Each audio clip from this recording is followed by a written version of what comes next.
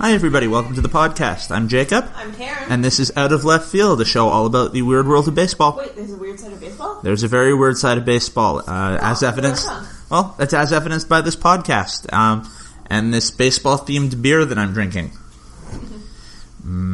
Big League. Mill Street. Not a sponsor of the podcast, but apparently a friend of the podcast, because they have a baseball-themed beer. So that's their free plug here. And we now return you to your regularly scheduled Out of Left Fielding, because of last week's little drug-themed interlude. We hope you guys kind of enjoyed that. It was certainly a little bit of a strange break for us, and not entirely planned. We, I think, decided that about, 5 hours before we recorded? Hey, we probably should do this. I think the day before. No, it was definitely the day of. No, I think it was the day before. Pretty sure it was the day before. Like, 99% sure it was the day before. Like, I texted you on the Saturday? Yeah. Okay. Anyway, so now we're going to go back to the promised Tommy John podcast here. So, obviously, if you know about baseball, you're probably pretty familiar with the name Tommy John. Tommy who? Tommy John. Tommy John Surgery. What? Okay, I know you play dumb a lot here. And there's a lot about baseball that even as a baseball fan, relatively recent baseball fan, you don't know about baseball history. But Tommy John Surgery. Yeah, I'm just shitting with you. Yeah, okay. So, pretty much, if you can think of a pitcher, they've probably had Tommy John Surgery. I can name a pitcher who hasn't had Tommy John Surgery. You can also name a lot of pitchers who haven't had Tommy John Surgery, I'm sure. Yeah. Yeah. R.A. Dickey? Yes. Well, R.A. Dickey's the very special case.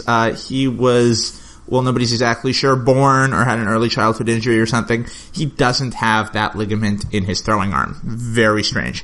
But basically, Tommy John surgery is UCL replacement surgery in your pitching arm if the UCL is damaged. But UCL's in your elbow. Yes, it is. It's right around your funny bone. And it's what, stops your elbow from more or less falling off. How does... We'll get into the mechanics of it later, and they're really not actually sure because there have been some medical opinions that say he shouldn't be able to turn a doorknob without being in agonizing pain. Forget throwing baseball at a major league level. But Tommy John surgery is not just named because of a doctor or something. Tommy John was a major league pitcher, and actually a fairly successful major league pitcher. But he has this, what used to be a career-ending surgery named after him. Yeah, it used to be if you had a UCL injury, if you had a UCL tear, your career was done. But Tommy John was the first who had UCL replacement surgery, and because of him undergoing this very experimental surgery at the time, now pitchers like Yu Darvish, Dustin McGowan, Brandon Morrow. Whatever happened to Brandon Morrow? Brandon Morrow's pitching in San Diego now. Oh, okay. Brandon Morrow, Kyle Drabek. Kyle Drabek's not such a great example. Whose jersey is it that I have? Drew Hutchison. Lots of pitchers still can continue to pitch in the major leagues who otherwise their career would be done. But of course, that brings us back to the question, who exactly is Tommy John? A pitcher. Obviously. Hey, you asked a question, I give an answer. So we want a little more detailed of an answer than that. Otherwise, hey, 4-minute podcast. Great job, team. Hey, you didn't say you wanted a detailed answer, you just wanted an answer. Well, let's look at the history of this podcast. We want details. Yeah. So Tommy John, yes, he was a pitcher. He was, as a high schooler, he was a 3-sport star. 2-sport star, baseball and basketball.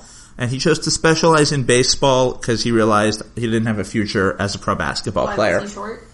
Not terribly, but it was the 60s too. The NBA wasn't what it is now. So he was white and short? White and short-ish. So at the age of 18, he signed with the Cleveland Indians as an amateur free agent. In 1961, he signed with them and made his major league debut in 63. As some of you may be asking, wait a sec, he signed as an amateur free agent in 1961? What about the draft? This was before the draft was a thing. It didn't exist until 1965. Why did the draft exist till the mid-60s? Because before then, they had a different system. Amateur players all became free agents, and they could sign with whatever team they wanted or whoever paid them the most money. It was actually a much more free system. Like, imagine if you graduated from engineering college and you got drafted by, the worst engineering firm because you were the best graduate. You actually got to pick your employer that way. Yeah, but do you really care where you go as long as you make lots of money? And it's not like any baseball player starts and ends their career with... There are actually a significant number of players who do. Not first-round draft picks. It's true, but it's the about guys who go 100th overall who end up staying in one system their whole career. It's true, but it's about determination is what the idea against the draft is that why should you not be able to determine where you undergo your professional career? Every other job other than professional athlete does. But anyway, you're a professional athlete. It's about freedom of choice is what the question always kind of was. So the thing is, with Tommy John, he was a sinker bowler. He really relied on getting ground balls. He never had a season with more than 150 strikeouts. But that's less than a strikeout a game. I guess that'd be well, remember, you don't throw every game. He pitched in the 1960s, not the 1860s. Correct myself. But he also, on the flip side, very rarely allowed home runs. He only gave up 0.6 home runs per 9 innings over his whole career. So you couldn't hit the long ball off him. He pitched 2 so-so years in Cleveland after he first got called up, and then he got traded to the White Sox. Okay. He pitched 7 seasons in Chicago. He was a very good pitcher on some very, very bad White Sox teams. Was that a team for the White Sox? Yeah, the White Sox, especially in the late 60s, were bad. In 68, he was an all-star. He was 10-5 that season. His ERA, though, $1.98. Ooh. Yeah. He was worth 5.6 wins above replacement. That's an advanced stat that kind of says, hey, if we were to take this guy off a team and replace him with just an average Joe Schmo from the minors, how many wins fewer would this team get? 5.6 is an all-star player. So, hey, he was an all-star player. But the White Sox were 67-95 that year. Sorry, what? 67? Yeah. That was Sorry. Yeah, they were a trash heap. They were 67-95. That was 8th in the American League. This was the pre-division era. They were 36 games back. Or in MLB in 16. So yeah, last 8 in each league, which means they were dead last. Yep. And they were 36 games back of the World Series champion Detroit Tigers. The American League champion and World Series champion Detroit Tigers.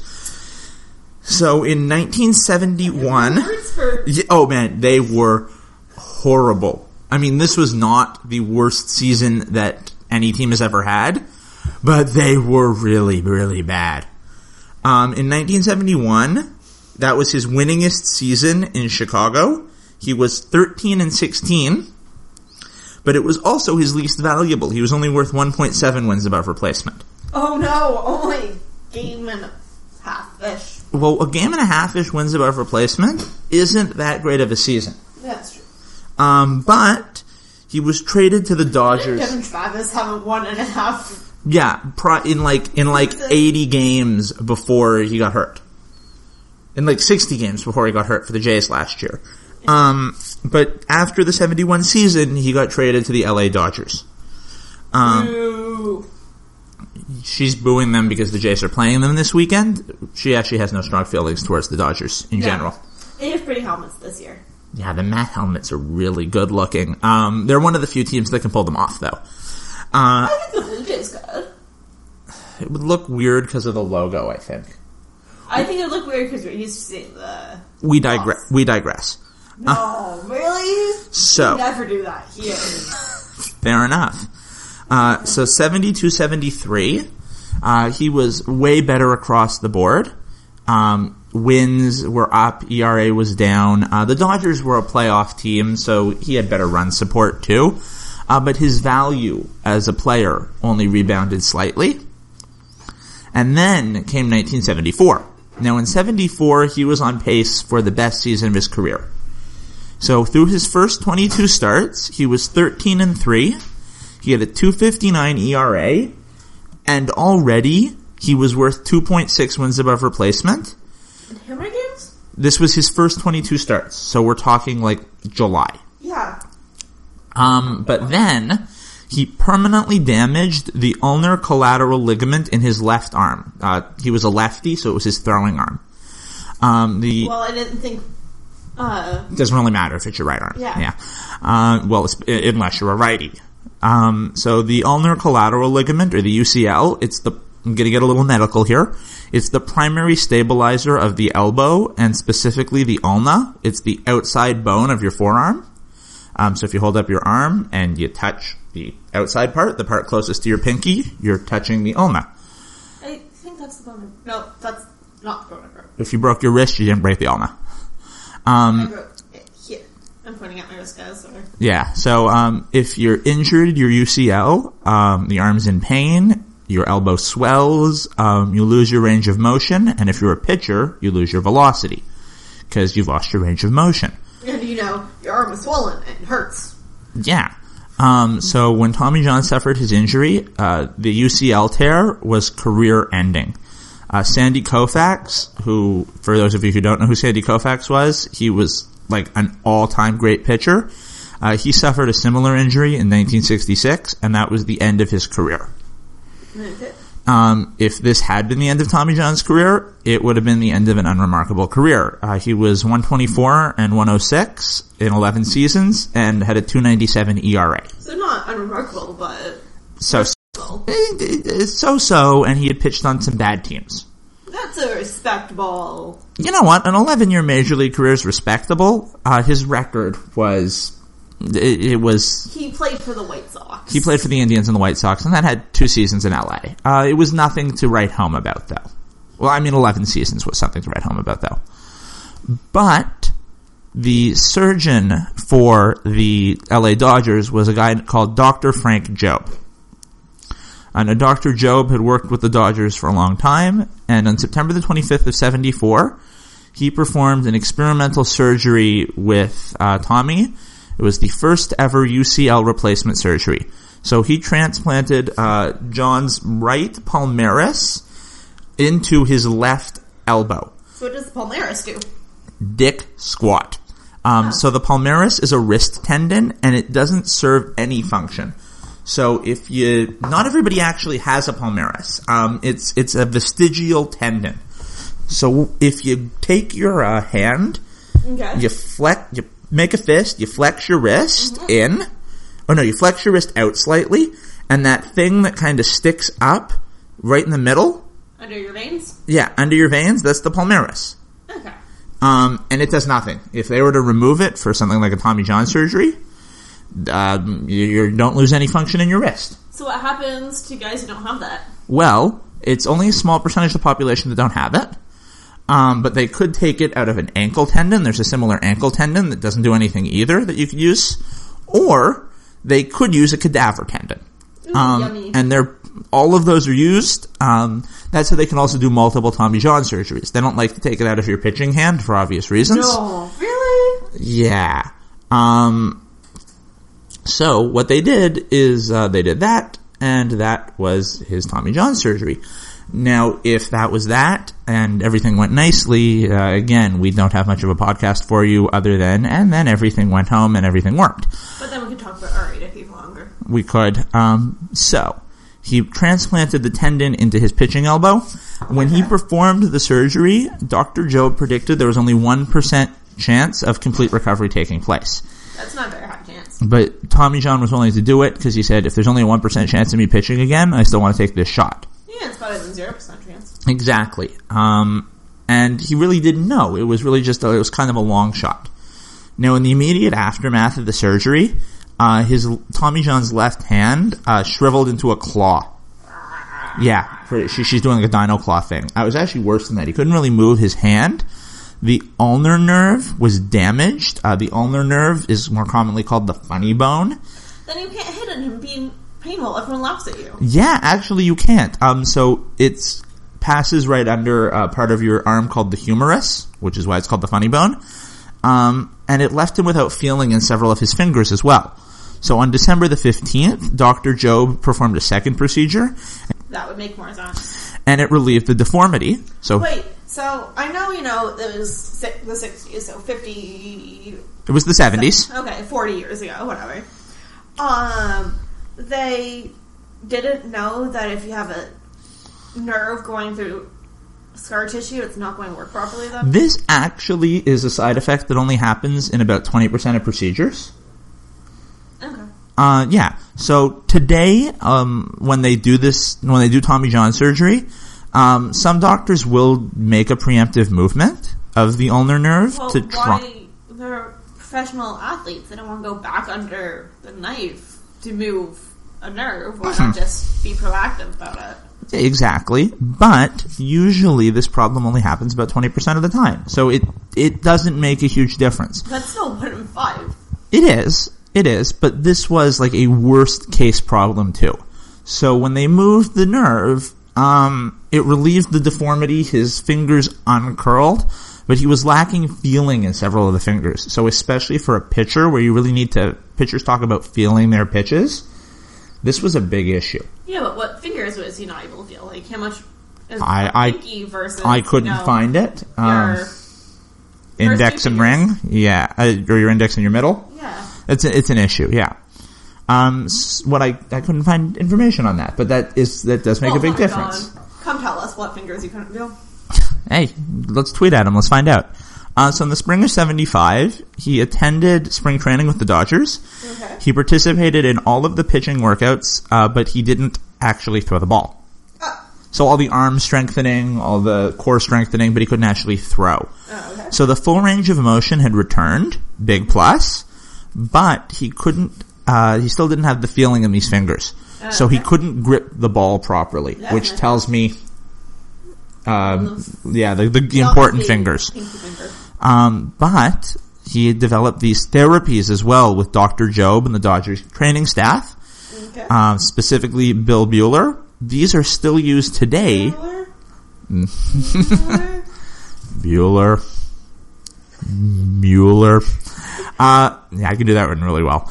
They're still used today to help players recovering. Okay. In June, he finally had a breakthrough, though. He was able to uncurl and move the paralyzed fingers. In July, he was throwing bullpen. In August, he was throwing batting practices.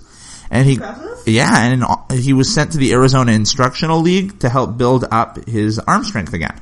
So then he got the second surgery in December and was throwing by August? Yeah, well, within a year, he was back on the mound. Within a year of damaging his elbow. Yeah. In Arizona, he made 5 starts. His first start, he was only scheduled for 3 innings.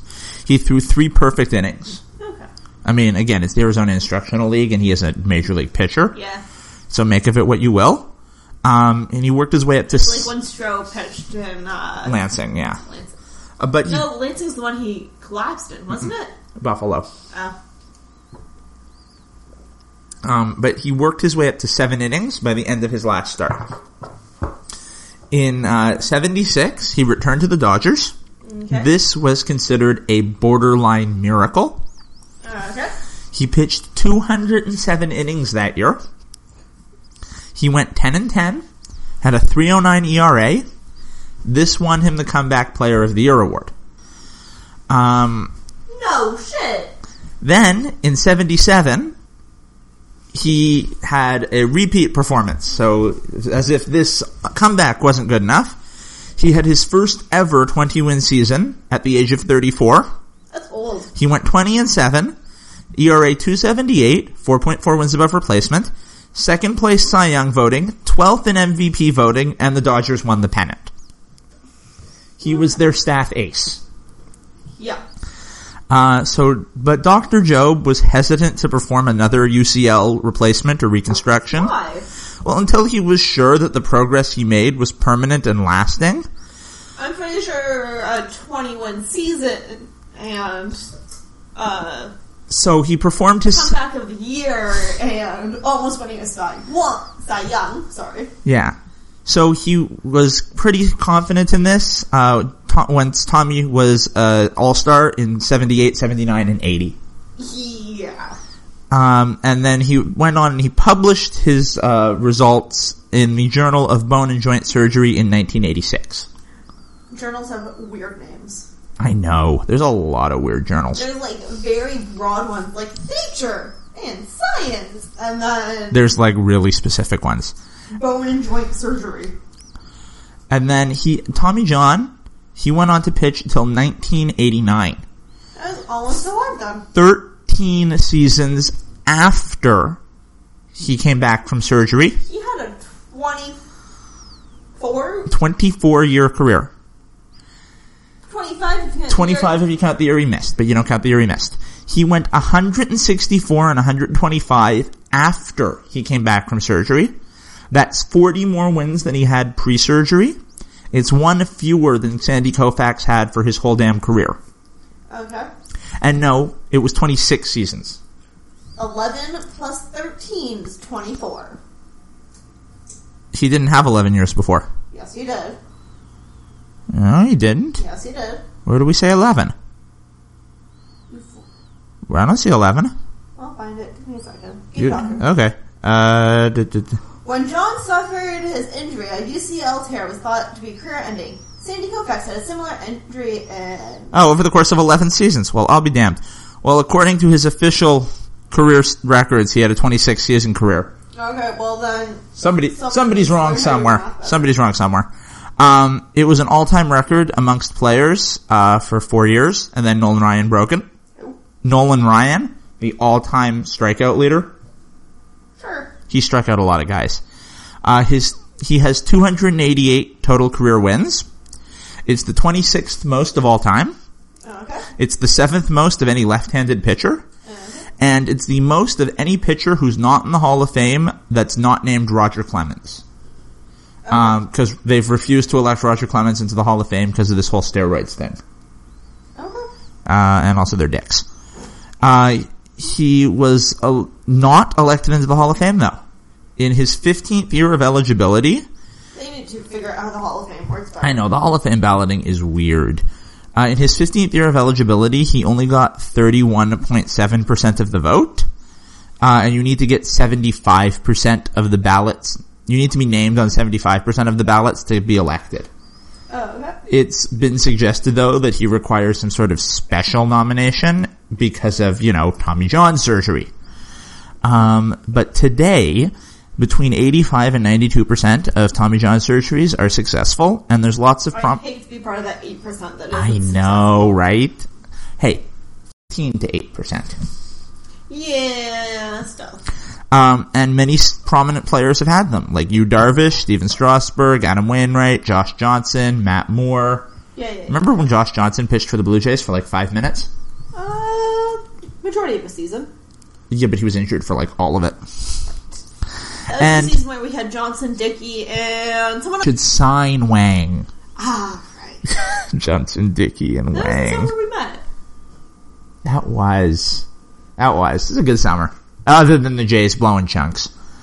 But R.A. Dickey will never need Tommy John surgery because he just doesn't have a UCL, which is really weird. And that will be part 2 of this podcast. Well, not quite. The next episode is going to be all about what we actually do to do Tommy John surgery. Gross. Not gross. You listen to Sawbones all the time. Yeah, but they don't talk about how you do surgery. They talk about how Pliny the Elder was an idiot. Fair enough. But to get to our next episode, regardless of what we do or don't think about it, we're actually going to have to wrap this episode up. So, time for some groundskeeping. And supper. Supper. Sorry, it's like 9:30. I haven't had dinner yet. I'm kind of hungry. Yeah, kinda. So, as always, thanks to Rachel Schachter, who made our awesome new logo. That's pretty. Very pretty.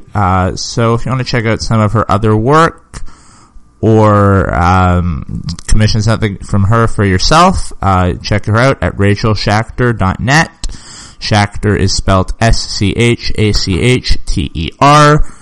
Rachel and .net. I'm pretty sure you can figure it out for yourselves. Thanks again to SABR, the Society for American Baseball Research, who made a lot of the biographical and historical research possible for this one. Okay. They're a huge help when we're doing podcasts like this. Thanks to baseballreference.com. I'm pretty sure they're .com.